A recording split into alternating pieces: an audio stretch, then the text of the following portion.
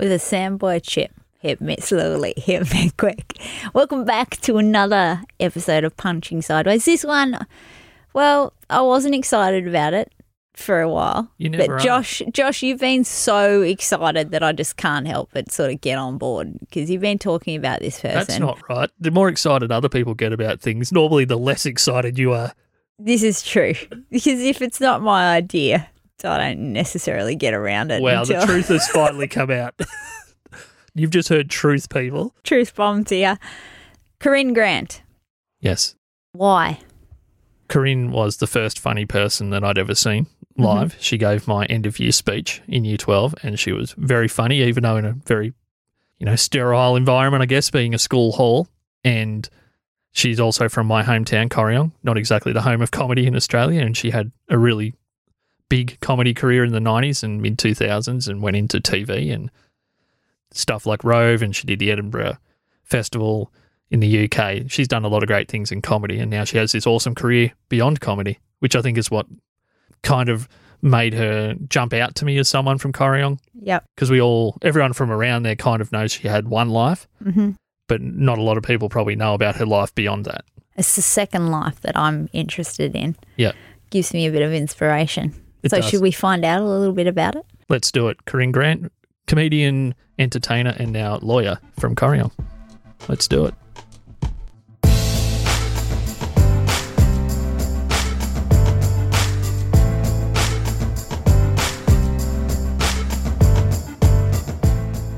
Hello, everybody. Welcome back to Punching Sideways. Super excited today. Got someone from Corryong. People probably do know you, particularly if they're from Corryong. You're one of our celebrities, I guess, one of the people that made it out of there and did well. So Corinne Grant, comedian, author, TV host, and now lawyer, which I know that we're pretty fascinated by that last part. So welcome, Corinne. Welcome to Punching Sideways. Thanks for having me, Joshua and Mel. It's very good to be here. Now, Joshua or Josh? Well, I never used to be okay with Joshua, which I think holds constant with all Joshuas, but now I don't care. Now I'm in my 30s. My grandmother called me that as a kid when I was in trouble. Now I just feel like I'm always in trouble. So I'll go with Josh, and unless you say something that I don't like, and then I'll Joshua you. I'm just usually like, or you. Yeah. Or something or like you. that. Yeah. Okay. Something like that. I think there's actually a statue of you in Corryong, isn't there, Corinne? That's the man from Snowy River. We look nothing alike. It's either that or that small dog, which is not particularly flattering. There's a small dog there. Are you calling Corinne a small No, dog? I thought you were. I thought that's the worse. So, Corinne, we're obviously already on the Corryong tangent. So, I mean, you've had this great career, and we'll probably get on to that. But just with Corryong, I've heard you talk about it a little bit. For people that don't know, what's your memory of the town growing up? Because you were kind of in that generation, I guess, just before me. And I think you actually did my Year 12 end-of-year speech in 2000, which I'm not sure you've done any other speeches up there, but you were that person. What are your memories of Corryong? And I guess when you think about it now, has your thoughts about the place changed? I think Corryong's a different town now to what it was when I grew up there. So I left when did I finish school? High school, either 90 or 91, I can never remember which. And, I mean, that's 30 years ago. So the town has changed a lot since then. I mean, there's the internet now. There wasn't when I was growing up. We had 2AY, and that was it, the radio station, if you remember that. Yep. That was the extent of our connection with the outside world. We didn't even have Channel 10. But my childhood was, when I look back on it, it was really quite idyllic. You could get on your bike and ride down to the creek. You'd have to carry a stick with you to scare off the snakes, but you could kind of tell kids that nowadays. They go, didn't the police arrest your parents? I go, no, you could get on a bike and just go for the whole day when we were kids. Yeah. There was a pine forest that we used to go playing around in. Do you remember the pine forest, Josh, or were you a bit too young for that? So I guess this is probably a good chance. Just you didn't live, obviously, in the township itself, I'm assuming, if you were going to creeks and pine forests. Yeah, we were in town. Okay. Yeah, we were in town. We'd just get on our bikes and ride for 10 kilometres and go to the creek. I don't, but there's a couple of pine forests around there. Plales Hill used to be a pine forest. So we would go up there, my best friends Lara and Virginia and I, and we'd play in the pine forest and pretend we were in an Enid Blyton novel and, talking to fairies and so forth. It was really quite idyllic. It was great. It wasn't until we got older that, there wasn't much to do. But you made your own fun. There was a pizza shop. There was the Man from Snow River's grave. I mean, okay, that was it. But, you've listed off the big two there, so. Yeah. I went up there, was it a couple months ago? We went up there for a different thing, Josh. And I still think it's like stepping back into the 1980s when you go up that main street.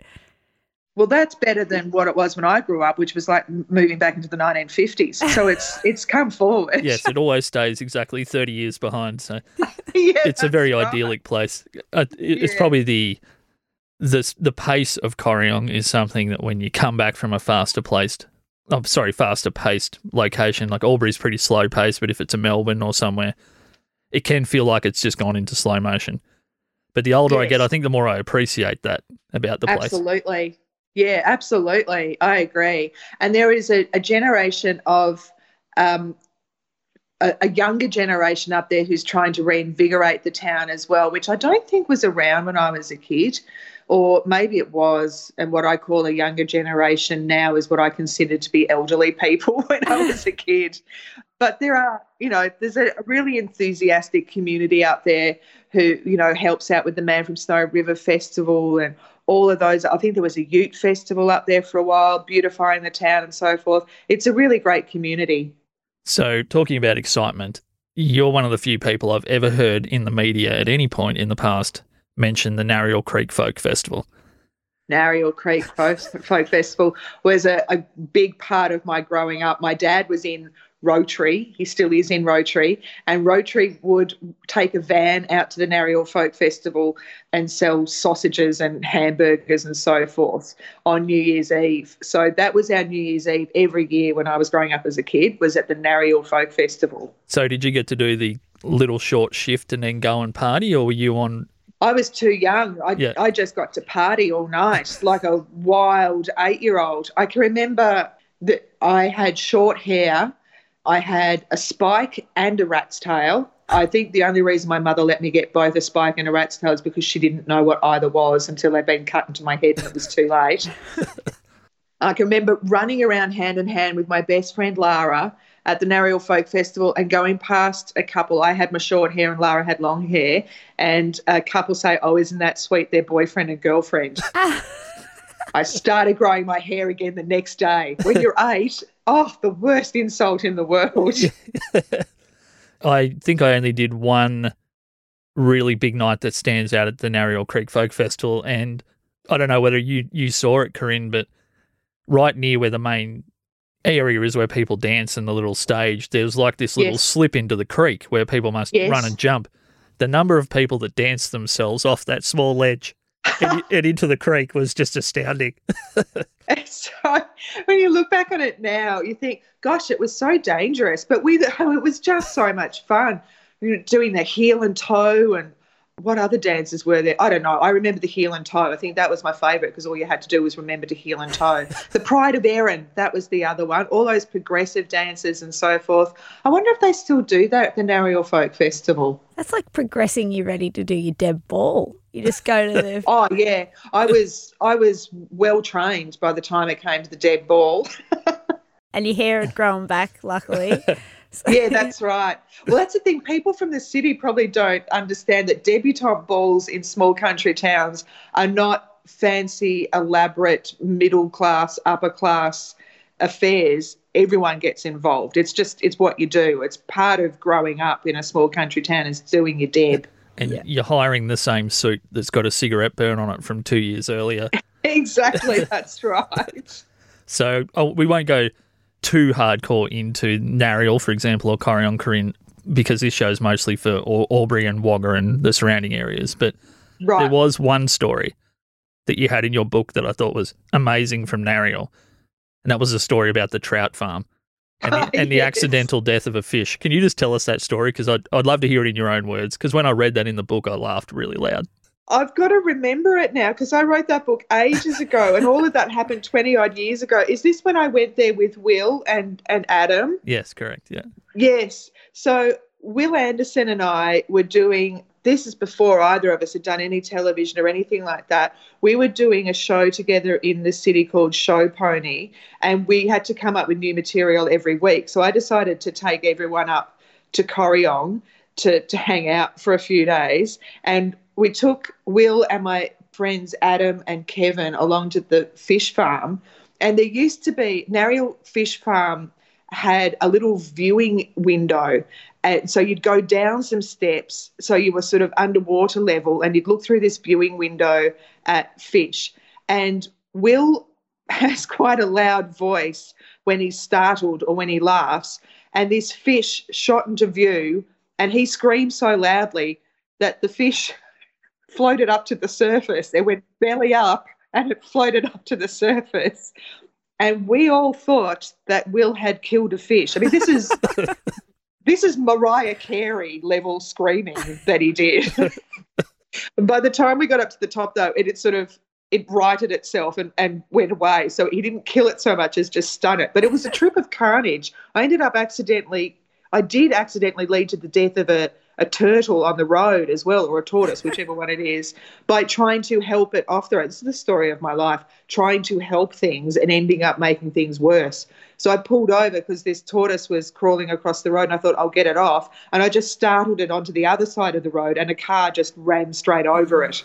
So the lesson from that is, if you're in trouble, please don't ask me for help. If you like us, like I like us, get onto punchingsideways.com, give us a bit of a likesy, have a bit of an exploration around, and maybe buy us a coffee. We won't go too much into the book because, as you mentioned, it's nearly a decade old at this point. But one thing that came out of the first half of the book was that you've lived a life where you've been dealing with trying to move forward, having these detours, but also a sentimentality about parts of your life that just seems to carry forward. Yes. And yeah. Looking back now, as someone that's maybe moved a little bit out of media and is in law and you're a more mature person, how do you find that sentimental kid or teenager or 20-year-old now, looking back? Yeah, it's really interesting because I think one of my eternal regrets is calling the book Confessions of a Hoarder, because at around that time that hoarding show came out. So we grew up with the word hoarder just meaning, a bowerbird, people who just keep a lot of stuff. But all of a sudden the term became pathologized and medicalized, and everyone was deeply concerned that I had, a proper psychological disorder, and I lived in a house where you had to bury through a tunnel of newspapers to get to the kitchen. But when I talk about hoarding, I talk about the low-level stuff that most of us do, especially in the country because we've got the room to do it. And I think the only reason that I don't have that same attachment to things now is because I did that deep process of getting rid of things and really examining why I was keeping hold of them. So I don't know whether it's an age thing so much as it's a habit that becomes a part of your identity if you don't nip it in the bud. So, I would hold on to, I think in the book I call them psychological booby traps. Yeah. Half-finished projects that when you pull them out again, you're just left with a sense of shame that you spent that much money on, $150 worth of wool because you were going to knit something and you knitted one square and gave up. And that I did do. I'm sure I'm speaking to a lot of people who've done the same thing. Or old programs from funerals and so forth. You don't need to keep those things. And it was only going through that process really thoroughly of getting rid of them that I've learnt now to let go of stuff much more quickly. Stuff brings on a meaning that it should never have had if you let it sit in your house for too long. So if you get rid of things quickly, you get rid of them. If you let them sit around, you go, oh, I remember that top. I wore it to Barry's 40th 20 years ago. Oh, gosh, wasn't that a wonderful night? Whereas if you got rid of the top, within a year, you'd still remember Barry's 40th. You just wouldn't have this attachment to the top. Or maybe, depending on how much you drank, maybe you would never remember Barry's 40th in the first place. But yeah, so a long-winded way of saying that I think I'm exactly the same person that I was back then, as much as anybody is as time moves forward. But I've learnt to nip a sentimentality in the bud earlier rather than later. But it's not too late to do it at any point in your life. Wow, that's good. So just one last thing on that. I know when I go home to Corryong that I think it was that when I was an early creative person back then trying to play music, in the country, there's not a lot of distraction, so you imbue things with so much more meaning because it might be the only thing you had to do for a whole summer. And I had this old guitar amp and this old guitar that lived in a cupboard that I'm never going to touch again, and no one can play it because it's that old and it's broken. Yeah. But I thought, that was when I broke up with that girl coming home from second year of uni, and I wrote probably the most songs I've ever written in a 3-month period, just fueled by grief or anger or whatever it is in retrospect. And I was just wondering, as a creative person that grew up in that small town, do you think that that's something that we maybe do as people that grew up in little towns, that we put so much meaning into things that people with more options might not have? I think it's also just about having the space. So you've got the space to keep that guitar and that amp. Yeah. There are sheds full of crap in the country because you don't have to get rid of it, right? You don't actually have to face getting rid of something because there's always space to keep it. Yeah. And again, you kept it for so long, you don't have to get rid of everything as well. Like, you could keep that guitar and the amp if you got rid of, a whole lot of other stuff. But then again, you may not want to keep the guitar and the amp because you've got the songs. That's just the farmer mentality, isn't it? It's like, I might need that one day. Yeah. That's exactly when what I it is. build that shed, that bit of steel will be useful and I won't have to buy it. That's right. I mean, hoarding is not just about teddy bears and old guitars and photographs and stuff. It can be a whole Massey Ferguson combination harvester. Yeah. The spare part that you might need. Yeah, that's right. 10 years down the track. The 5 motorbikes with a wasp nest in the exhaust pipe. Yes. Oh, man, there is not a shed in Corryong that doesn't have an old motorbike with a wasp's nest in it. I'd go on a little video tour and see how many we can find. Yeah. See, I read Confessions of a Hoarder with you and think that you're hoarding careers. Hoarding careers, yeah, that's right. Although I let go of them as I move on as well. I started off doing nursing. I lasted 1 year at that. Then I did drama. Then I did comedy for 20-odd years. And I still do a bit of corporate MC work as well, which is, awards nights and so forth for banks and telcos and, organisations like that. So I do a little bit of that still on the side and a bit of charity MC work as well, but no more stand-up. And yes, now I'm a lawyer. So I changed careers when I was 39, which is a great time to do things. It's a really great time when you've got a mortgage, to go back to university and start again and get a HECS debt in your 40s. I highly recommend that. I'm impressed. I said to Josh this morning, I said, it makes me so impressed that you did that then, and it sort of gives you a bit of hope that it's never too late, without sort of drawing point on your age or anything like that. Had you always wanted to do law and just thought it was either unattainable, or you got to this path through experiencing other things through comedy and the other options that you had put in front of you? Yeah, so when I was at school, I had the marks to get into law, and I'm pretty sure it was Richard Hubbard, the school teacher Richard Hubbard, who was horrified that I did not put down law as an option, and he was saying he was adamant that I should have, and I was wasting my time by not doing that. But at that stage, when I was 18 years old, I thought law sounded really dry and dusty. It was wearing a suit and carrying a briefcase, and it just wasn't for me at all. And then fast forward 20 years, where I'd pretty much done everything in comedy that I wanted to do. I'd been in a movie, I'd been in television shows, I'd toured around the country, I'd performed in China and the UK and Edinburgh and Ireland, and I'd done everything that I could think of, and everything was starting to feel a bit like Groundhog Day. I was just doing the same things over and over again. I wasn't really feeling like I was extending myself any further. And I'd got myself really involved in human rights advocacy, especially for refugee families and people who'd come to Australia seeking protection. And I wanted to do more in that space. And a very dear friend of mine who is a lawyer and works in that space said, "Why don't you do a law degree?" And I said, well, that sounds hard. That sounds very hard and time-consuming and expensive, and how could I possibly do a 6-year degree at my age? And he said, no, it's postgraduate. You can do it in 3 years. And I said, oh, well, 3 years is doable. That's not the end of the world. And then I said, can you work while you're doing the law degree? And he said, yes, of course you can. There's time to do both. Well, that was a lie. It was the most intense 3 years of my life. I've never had so many sleepless nights. Like, I don't think I pulled that many all-nighters even when I was in my 20s, when I was going out and having fun. It was the most intense 3 years of my life doing that law degree, but I did it, and I really enjoy working as a lawyer now. I find the intellectual challenge of it really stimulating, and I get to help people, and I really enjoy helping people. I've worked in personal injury law, so helping people who have been injured at work, and I love doing that because I grew up working class in a pretty working class town, and I love talking to people who have the same sort of cultural background that I do.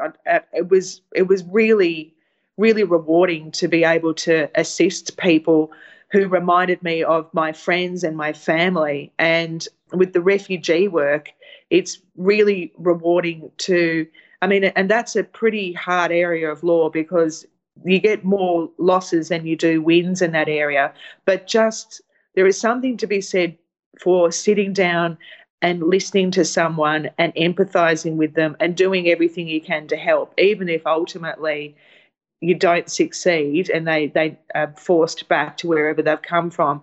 At least you did everything you could, and at least they know that someone was in their corner and did everything for them, and that's a reward in itself. So I really enjoy the work. It's hard and it's challenging, but it's really rewarding. And my HECS debt will die with me, I'm pretty sure. Yeah, well, we've all been dealing with those for a long time. So. Yes.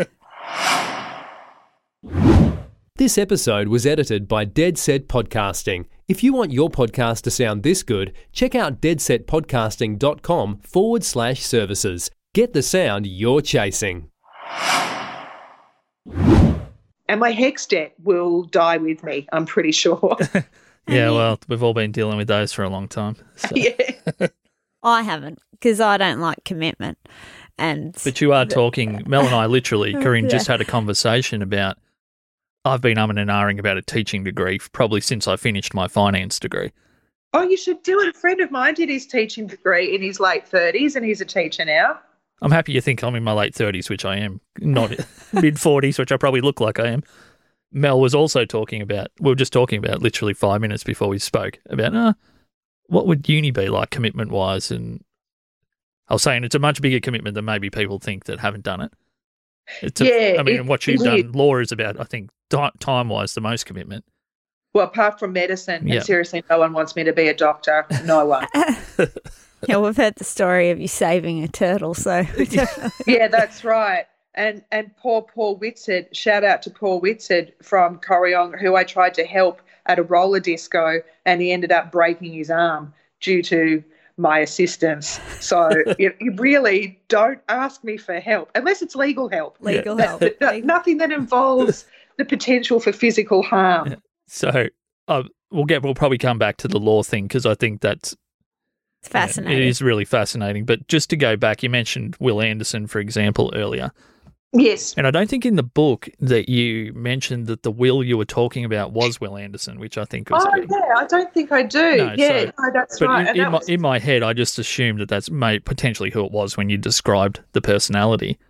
Yes. But you started off doing comedy, and I think you mentioned somewhere in the book that there was yourself and Will, who was also from a small town, and maybe Dave Hughes is from a small town. Why were you guys attracted to comedy? And was it something that you think you were getting out of it being from a small town that maybe someone from the city wasn't getting out of it? I don't know. I think the reason that the three of us worked so well together and the reason that we were good mates is because we had similar values and similar upbringings. And there is something to be said for growing up in the country where if you've got any airs or graces about you, they're knocked out of you pretty quick. Like I can remember going up home back to Corryong, probably, when I was at the height of doing Rove and the Glass House and all of that stuff. And I bumped into someone up the street and I said, oh, my God, blah, blah, how are you? I haven't seen you in forever. And they said, yeah, I'm good. How did a dickhead like you get on the television? I mean, the only answer to that is by being a dickhead. What did you think? Exactly. I was just like, no one is going to let you be up yourself in a country town. And you've got to be able to laugh at yourself to be a comedian. And maybe that's why people from the country are good at it. Like Tom Gleason's from the country as well.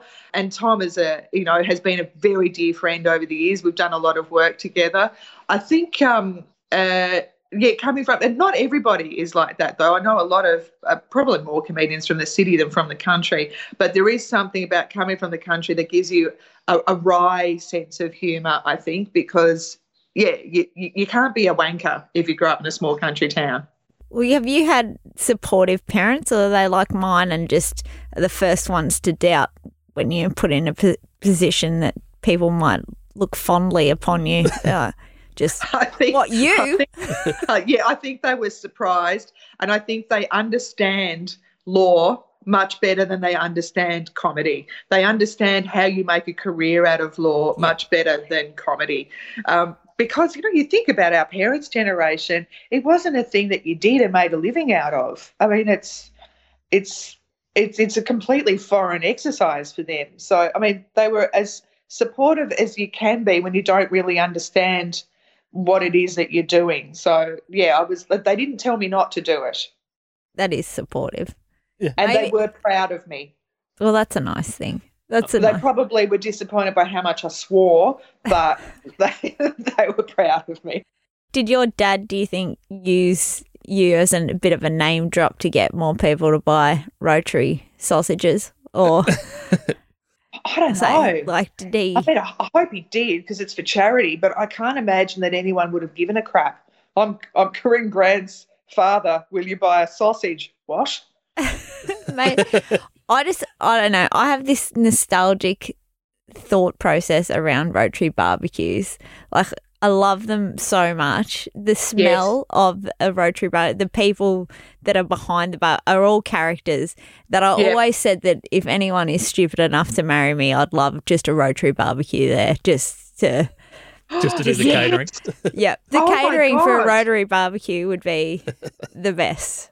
That is genius. Yeah, you don't want to all tizzy and fun. Like, just if people are there at your wedding, they're there because they want to be there for you. You don't need to put on a big thing, but Rotary barbecue would be there. And I really want to see the Rotary vegan option. Is it onion?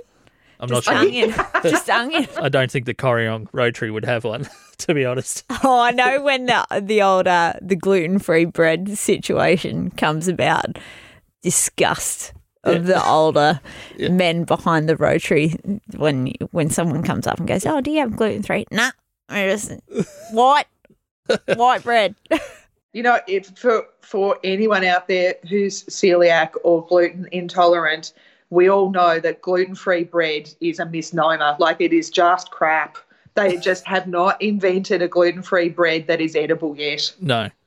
The worst thing. You've just got to have the sausage on its own. You just got to throw up the white flag. Mind you, there's gluten in sausages. There's no celiacs going to a Rotary barbecue. I wouldn't invite them anyway.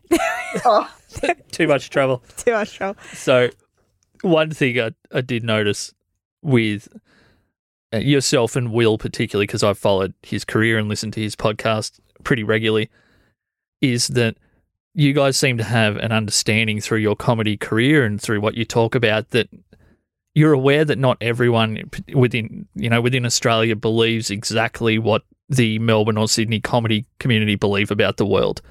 Yes. Even if you happen to align with those people, in most things, you actually have a slightly broader understanding of, well, not everyone feels that that's the truth about that thing. Do you think that's right. Do you think that's helped you through your career in the media? Through the media and in law as well, that, I didn't grow up in a cloistered middle class. It's very easy in the city to only mix with your own class and with your own ethnic and cultural backgrounds. You could be a whitey McWhite that goes to a private school and really think that you have a great experience of the world, but it really is a very narrow view of everything.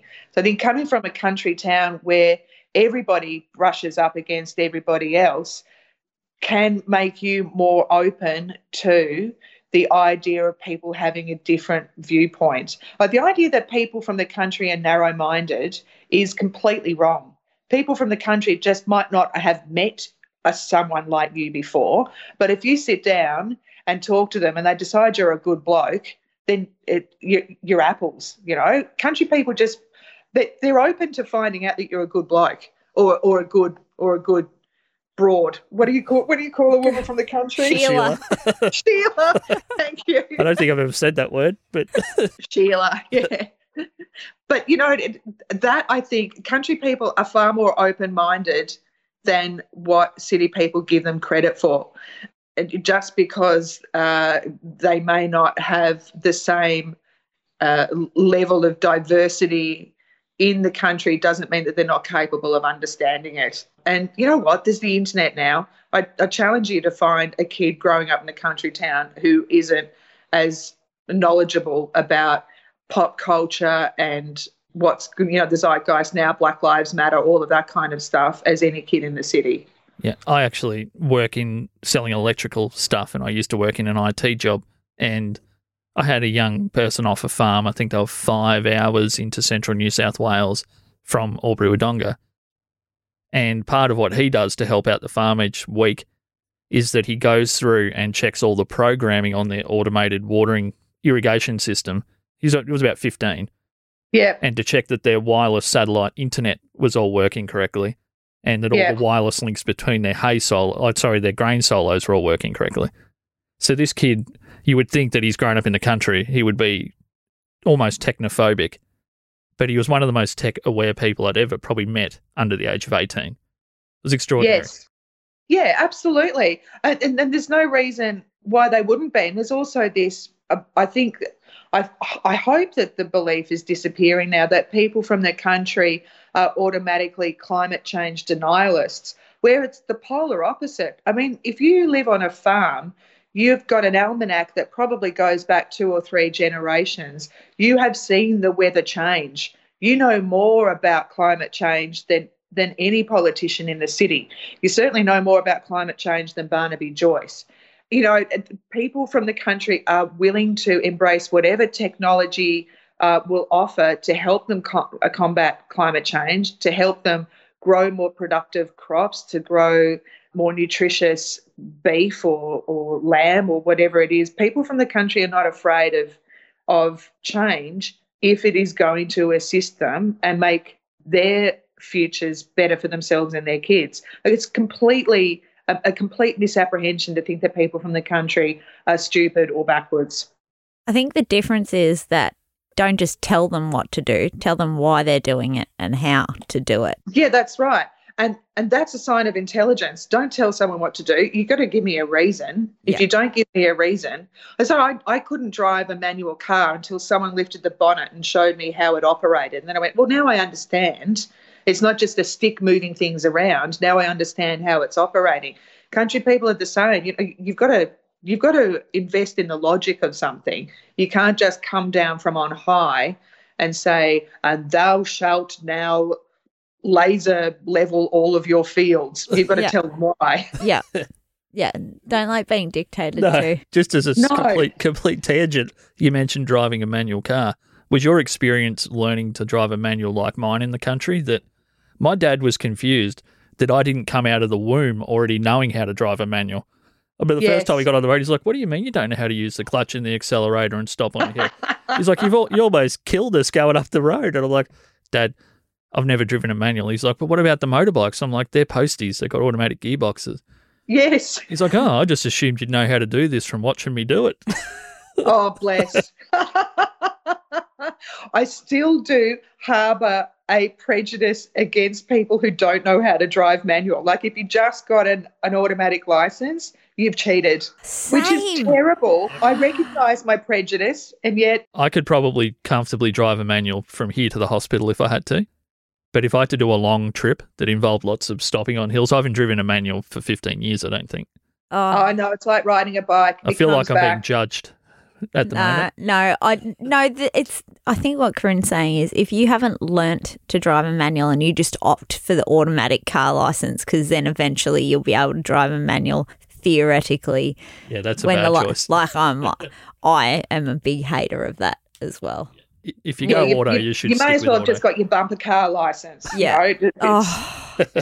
It's just the lazy option. You're steering a machine. You don't really understand. I don't think you understand torque and physics and how a car actually moves on the road until you've physically moved it through the gears yourself, and you get an understanding of momentum that way. So how do you feel about now all the new technology with cars where they're starting to do their own things and park themselves? Because I hate it. I don't like No, I just can't. I'm still not coping with the fact that I can't open the bonnet of the car and get out a crowbar and knock the brushes around so that it starts properly. You know, you open up the bonnet now and there's just the plastic cover covering evil. I don't know what's in there.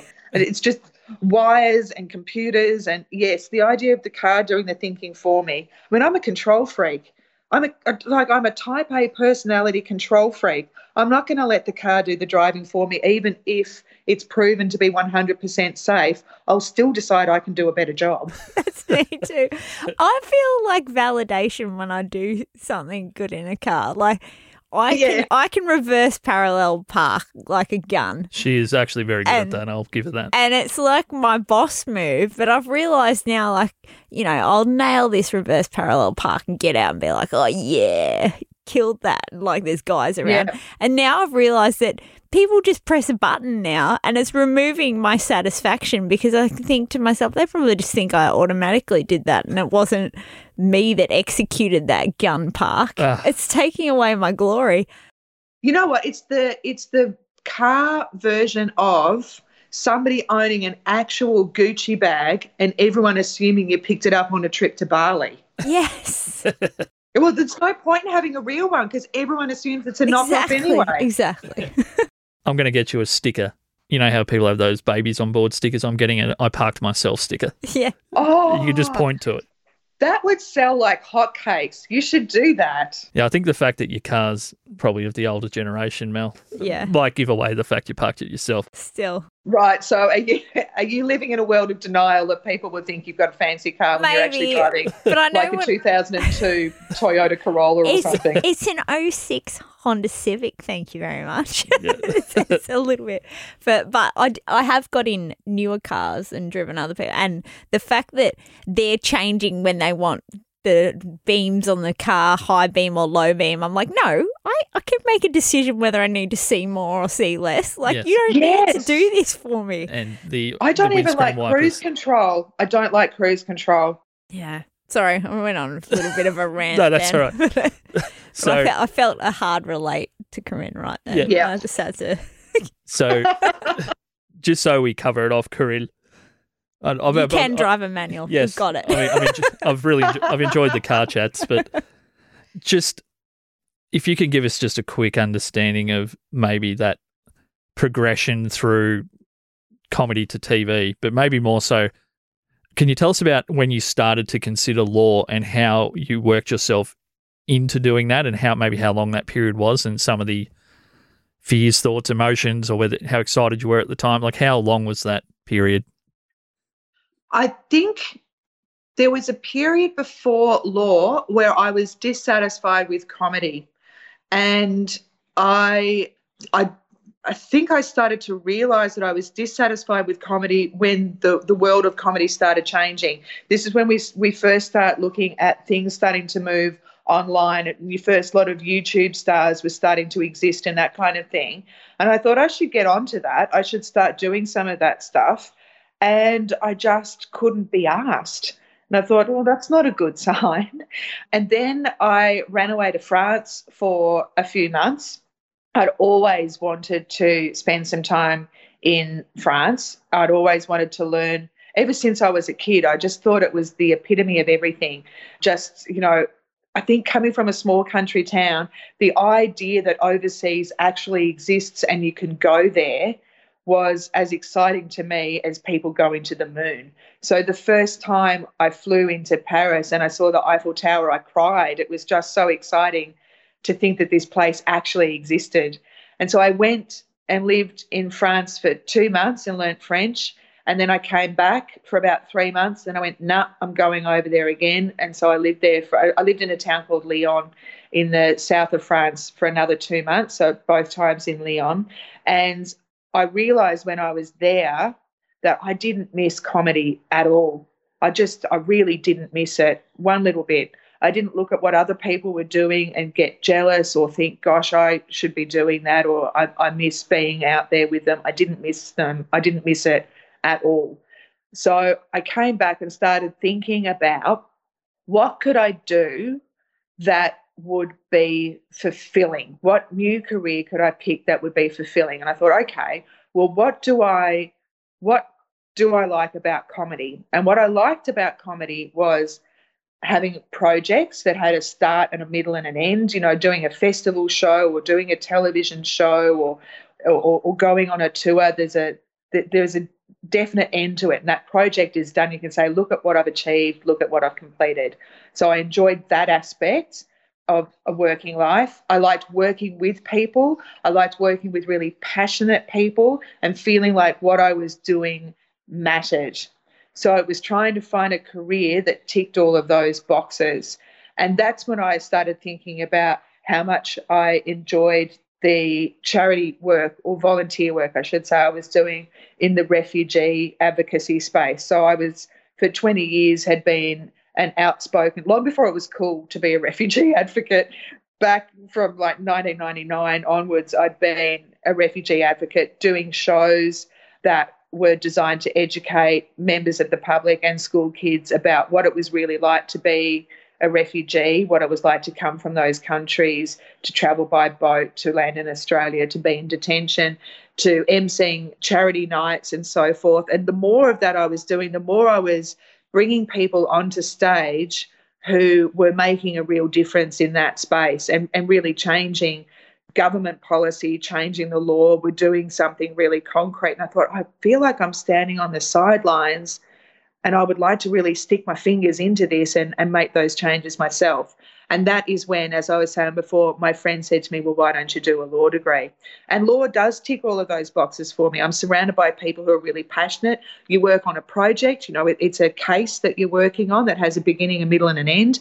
Often the end can be years in the making. It can take a long time before you get there, but it has all of those aspects to it that I was looking for. And it's a real intellectual challenge as well. So that's how I got into law. So I would suggest to anyone who's looking for a career change, don't look at jobs first. Look at what you enjoy and what gets you up in the morning and what kind of work environment you want, and then find the career that ticks those boxes.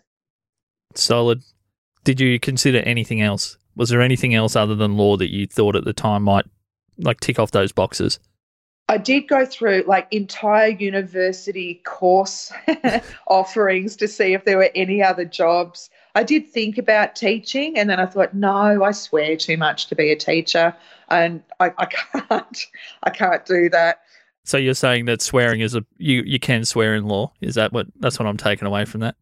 Depending on the type of law, yes, you definitely can. Probably not in court. I'm going to go out on a limb here and say the judge is probably not going to be okay with that. But I know with clients, depending on your client, I've had clients ring me in tears and say, this insurance company's just cut off my payments and I don't know why. And I say to them, well, I can give you the long-winded answer, but the short answer is they cut off your payments because they're arseholes. And that I mean, that just cuts through everything. Yeah. It's like next time I'm in a bad mood, I'm going to ring up your insurer and rip them a new one. Yeah. And then, like it's just an easier way to have the conversation with someone to be able to, I mean, then you bring up, I don't think I've ever sworn at an insurance company.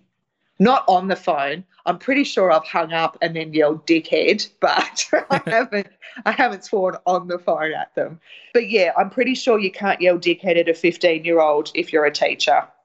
Oh, I think some people have. I'll double check with my older brother. He's a teacher. I'm sure he has. Double check. Yeah. Dickhead would be pretty gentle considering the language he uses. There's an irony in the fact that you are throwing back to when you said growing up, you're like, this whole new world overseas, does it actually exist?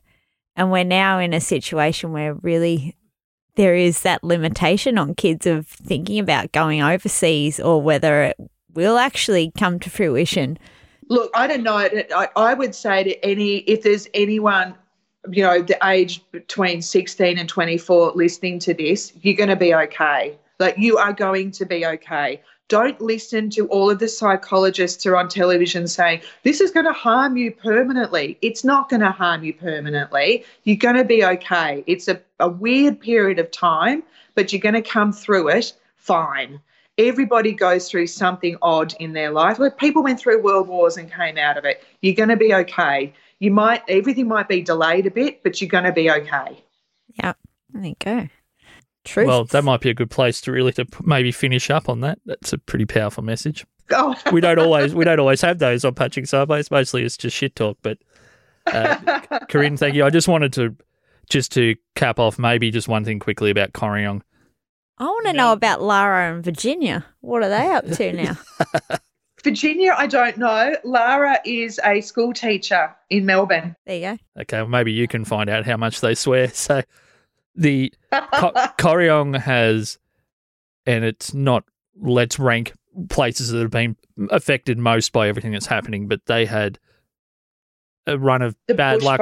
Well, yeah, the bushfires, and then they went straight into COVID, and they rely so much on the Man for Snow River Festival for different reasons. Yes. And that had a troubled past and had just come out of the darkness, and then this has affected it all. Is there if people from Corryong are listening, because we have had some people on in the past where we do get more Corryong listeners, what would you say to those people as someone that I think I can sense that you still think about the place? I'm going to cry. Oh, I feel so bad for people in Corryong. They've just gone through so much. But the one thing that I know about people from Corryong, and, I'm involved in a few Facebook groups, is how resilient people up there are and how much they come together as a family. They've gone through such an awful time. The bushfires were crushing. Drought, they so often get forgotten as well. People in Corryong get forgotten by the politicians. We don't forget you. There are many people in the city, former Corryong people and other people from the country, who know what you're going through, who know the hardships, who know that there are people suffering really, really terrible mental health effects up home at the moment as well. And there's been some losses up in that community that the whole place has felt. It's just gutting, and it's gutting that we can't get up there to be with you. But I know that community is strong and resilient, and I know that they have each other's backs. And we think about you all the time, and we send you lots of love. Oh, Thanks, you. man. I'm sorry I upset you, but it really feels... No, tears are not a bad thing. Tears show you care. Yeah. Righto, well, thank you, amazing. Corinne. That's amazing. Is there anything that you're doing publicly at the moment that people might want to keep an eye out for, or are you... I do the drum every now and again on the ABC. I did the drum last night, and I did manage to drop the word bullshit in at the end of it. So if you want to watch somebody take down the tone of what's meant to be a very insightful political and current affairs type show, watch out. I've also managed to turn modern monetary theory into a dick joke on the drum as well. So, tune in for the lowbrow contributions on the drum. I'm on about every month or so. I think every good show needs a little bit of that. So. I reckon. Yeah, that's right. Keeping it real. Yeah. Awesome. Righto, mate. Well, thank you so much. Thank you for Lots of love. making the What time. a pleasure. Appreciate it. See you, mate. Bye.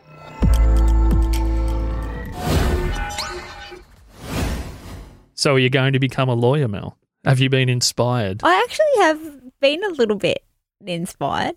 The way she talked about how she came to that point ticks a lot of boxes for me. I'm not saying that I could necessarily go and do it. And one thing that I did mention earlier was, I've always thought about doing a lawyer type thing. And you're like, oh, it's a lot of commitment. And I was like, yeah, that's why I haven't done it yet. It's not the filter of what you'd expected. Yeah. You know what that is? That's the university grad defensiveness for people that think that it's just a lark. Yeah. And I'm sorry that I put that on you, because I think that even Corinne might have straightened me out a little bit in the audio, that you should do it if you're excited about it, but don't make any mistake that it's hard work. Whereas I just sounded like a dick when I said it to you. Sorry. You know me enough to know that I hate committing to things. So but when you said that, I've never thought about you as someone that doesn't commit to things. Yeah. Like that, when you said that, it almost didn't ring true for me. The fear of commitment is, I know that when I commit to something, I'm all in. Like, I'm all or nothing. So there's no in-between scenario. Because that's what I was thinking. That is all I know about you. Yeah. Is that if you actually are into something, then it is 100% and there's no other percent. Yeah. Yeah, and I get to do well at university. I mean, there's a lot of P equals degree thinking at uni that you just get through it. Mm. But I think if you want to excel at it, like to do something like law or medicine or veterinary stuff where it's really high expectation, I think that's 100 or 0. So I think you'd actually be good at it. It is made for someone like me, but it's just, there's time involved and there's just things that I'm going to have to do. And I think if someone actually, so I'm winking at you right now, Josh, in a very non-suggestive way in that area. We've talked about there's no such thing. But if someone actually helped me push me through the application process, once I was in, I'd be fine. It's that step that always balks me, because that's the commitment to me. That it's incredibly weird that you brought that up, but I had because in the interview we talked about how I was thinking about doing a teaching degree. Yeah. And I had an hour-long conversation with Charles Sturt University where I did my first degree, because I can hopefully get credits if I was to go back there. And just the idea of having to go through and work out which subjects I had to get myself into, like more the study path than the actual learning. I just thought, well, that sounds like a whole lot of work. Yeah. I can just go to work 40 hours a week instead, then work out how to do an application and get my first semester sorted. That's the roadblock in my head. That's my roadblock for sure. if I was accepted in, I'd just be like, oh yeah, cool. Bring it. Yeah. I'm there with you. So maybe we can nudge each other. I think we need to. And if anyone else is out there thinking about doing any kind of study, you don't have to be a lawyer like Corinne was. I was going to say, if anyone's looking at any pictures and seeing me in a flanny and thinking, lawyer, actually throw me some shade, because that might be enough to nudge me in how I need to prove a point scenario. I've worked out that motivating you is quite often about shade. If I can't motivate Mel. Don't encourage you. Through encouragement, it's through shading. Yep. Yeah, in some ways, sometimes it's sideways shading by putting a little bit of light on someone that maybe I know you don't like. Yeah, that's true. So I need to be better or prove that I can do something that someone else has doubted that I can do. That's my ultimate driving force. Well, it sounds pretty good to me. So talking about driving forces, we're powered by caffeine here. Yeah, I just had one. It was great. I don't know whether it actually made any of the audio, but you were sledging me about not having coffees ready for you at some point recently. This is true, and you've lifted your game, to be honest. I walked in the door today. It's getting way too familiar coming into this space as well that I'm not even knocking anymore. I'm just rolling in. I'm part of it. What do you mean I've got to take my shoes off? They see me rolling, and I just bounce in. And today you were boiling the kettle and stirring one cup, and I was sitting there thinking, what's he doing? And seeing that look on your face made me just go with it. You didn't mention anything, and I was thinking, I really want a coffee. I wonder whether he's thinking of maybe whether I could have one or not. And then it was for me. It was. It wasn't even for you. It was amazing. Best surprise ever. If you ever want to make me It feel... was mostly because of my 2 o'clock rule, though, not because I'm a good person. Oh. You know about the 2 o'clock rule. Yeah, no caffeine after 2. Yeah.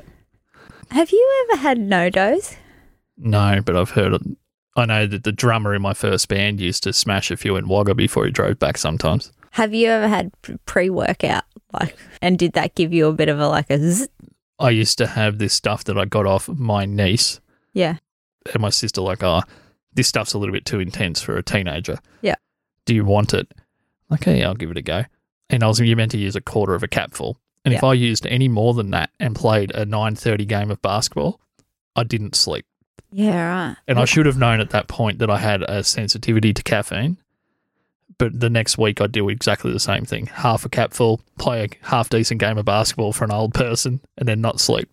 So when I first started going back to the gym, I got a few supplements and everything and got this pre-workout and just thought, I'm so unfit, I'll just G myself up pretty much. And I was just getting so frustrated because I just felt like I was just dying and not getting any fit. I was like, are you so puffed? Why are you getting so puffed? And then I lent it to someone that was going on a big trip that usually takes V or whatever. And I said, try this pre-workout or whatever. And he rang me and he said, I feel like I'm about to have a heart attack. What's in this stuff? And we had a look and it was a massive amount of caffeine. And he's a big guy and he was taking the same dose that what I was taking. Right. And you are not a big guy. No, I'm not a big wondering. guy. I'm a little guy. Yeah, you are. Without the guy bits. But anyway, I then worked out the reason I felt so unfit was that my heart was racing so much because of the excessive caffeine. So you should have been in one heart rate, but it was pushing you into it. I just felt like I was I was doing cardio. I was thinking, far out, I should be getting fitter. Seriously, this shouldn't be happening to me. Yeah. And after that, I stopped taking it, and I feel like I'm kicking goals now. Yeah, I've never, in retrospect, years ago when I first got fit, yeah, I was pounding it. Yeah, all that stuff. Yeah. And my metabolism went back to when I was 6 years younger. Yeah. Okay. It just went off its head. Yeah. So I could have been consuming anything at that point and my body was just chewing it. Yeah, right. And then when I had the same stuff a while later, but even stronger, this stuff that my sister gave me, yeah. I was that sensitive to it that if I had one tiny milligram too much, I would upset my sleep patterns because it's not just the night you don't sleep. Yeah. It's like having a hangover with no party involved. Well, this guy has done some long form trips and I've lent him stuff in the past, but he's too scared to take it now. Like if he's had a V or something. He doesn't know what you're dealing him. He's just no. And it's all white powder as well, which so is why great. does he take it just to make you feel better? Well, if he's going for a long trip, usually he's one to have no-dose and stuff like that. So it's just I've got this. You can just keep it in your buffer. And he goes got a bit scared. After last time, don't think I can do it big like you, and just made his heart go whatever that means, probably short-circuited it. But caffeine for me, back to caffeine, I'd love a coffee because coffee does the opposite to me. I find it very relaxing. I was going to ask for someone that just was talking about it upsetting you. You do consume a few. It relaxes me. So if I had a coffee in the evening, it doesn't do what it would do to you. It just is a warming. Yeah. I don't know, Mel, whether a single coffee would keep me awake. Yeah. But I've got to the point where I'm so protective over that sleep quality. Yeah. Because I've always been anyone who knows me, particularly family, will know I've always been a crap sleeper. Same. It takes me ages to go to sleep. I can get woken up a lot. And sometimes I'll just wake up super early and I can't just do what a lot of people do and just go straight back to sleep. I'm just awake. So I have to be super vigilant over any stimulants. Yeah. Because I know when I have a Coke sometimes, instead of having a beer when I go out for dinner or whatever, even that I can kind of feel pushes me half an hour later into my night. That's interesting. The vigilant word just brain tweaks me to my dad's references all the time when I'm working with him. To be vigilant. It's all about me. You turn up and your hand's already shaking from too much pre-workout. He's just vigilant. Got to be vigilant. Get your hand out there. Got to be vigilant. Like if there's any accident or anything, it's just me. Vigilant. I was vigilant in the dairy. Got to be vigilant to turn the cows' cups off when you're down there. Vigilant as always. When I think about your dad, I think vigilant, but you, I think vigilante. I'm a bit of a vigilante. So coffees. Oh, yeah, coffees. People can bias them, even though we're talking about them affecting us. These are digital coffees. So all they do is give us the good stuff and none of the bad stuff. Pretty much they just fund the electricity to pay for this so you guys get to listen to it. Pretty much. It's almost like it should be called buymeamilo.com. Yeah. It's more like the goodness of a Milo. Or just pay my bills, bitch. Yeah, or paymybillsbitch.com. But you can go to buymeacoffee.com/Joshua C. Liston, which is our address. If you're seeing this on social media and you clicked on something, it's probably on there anyway. Mm-hmm. And you can also go to punchingsideways.com and there's a big Buy Me a Coffee button. That's probably honestly the easiest way. Yeah. Because you're going to the right place. And on the website, you can share it and listen to it, but also find the button there. And yeah, I mean, even though we don't have the studio anymore, it still costs money to keep this thing running. So anything people can throw our way would be awesome. Yeah. And shout out to Corinne Grant for coming on today and just being all nostalgic and lovely. Lovely. We talked about the word lovely. I'm putting this out to the audience. That was the vibe I got off it. And she was funny and a great storyteller, but I just walked away thinking, geez, that was a lovely person. Yeah. And I want to know from the audience, is that pejorative? Is that not a nice thing to say? Does it, I don't know, deflate someone's character to call them lovely? I don't think so. I think I'd rather get your called your lovely team than babe. Yeah, so you're team lovely. I'm team lovely. I'm team undecided. Okay. Righto, guys. Punchingsideways.com. Thanks, Mel. Laters.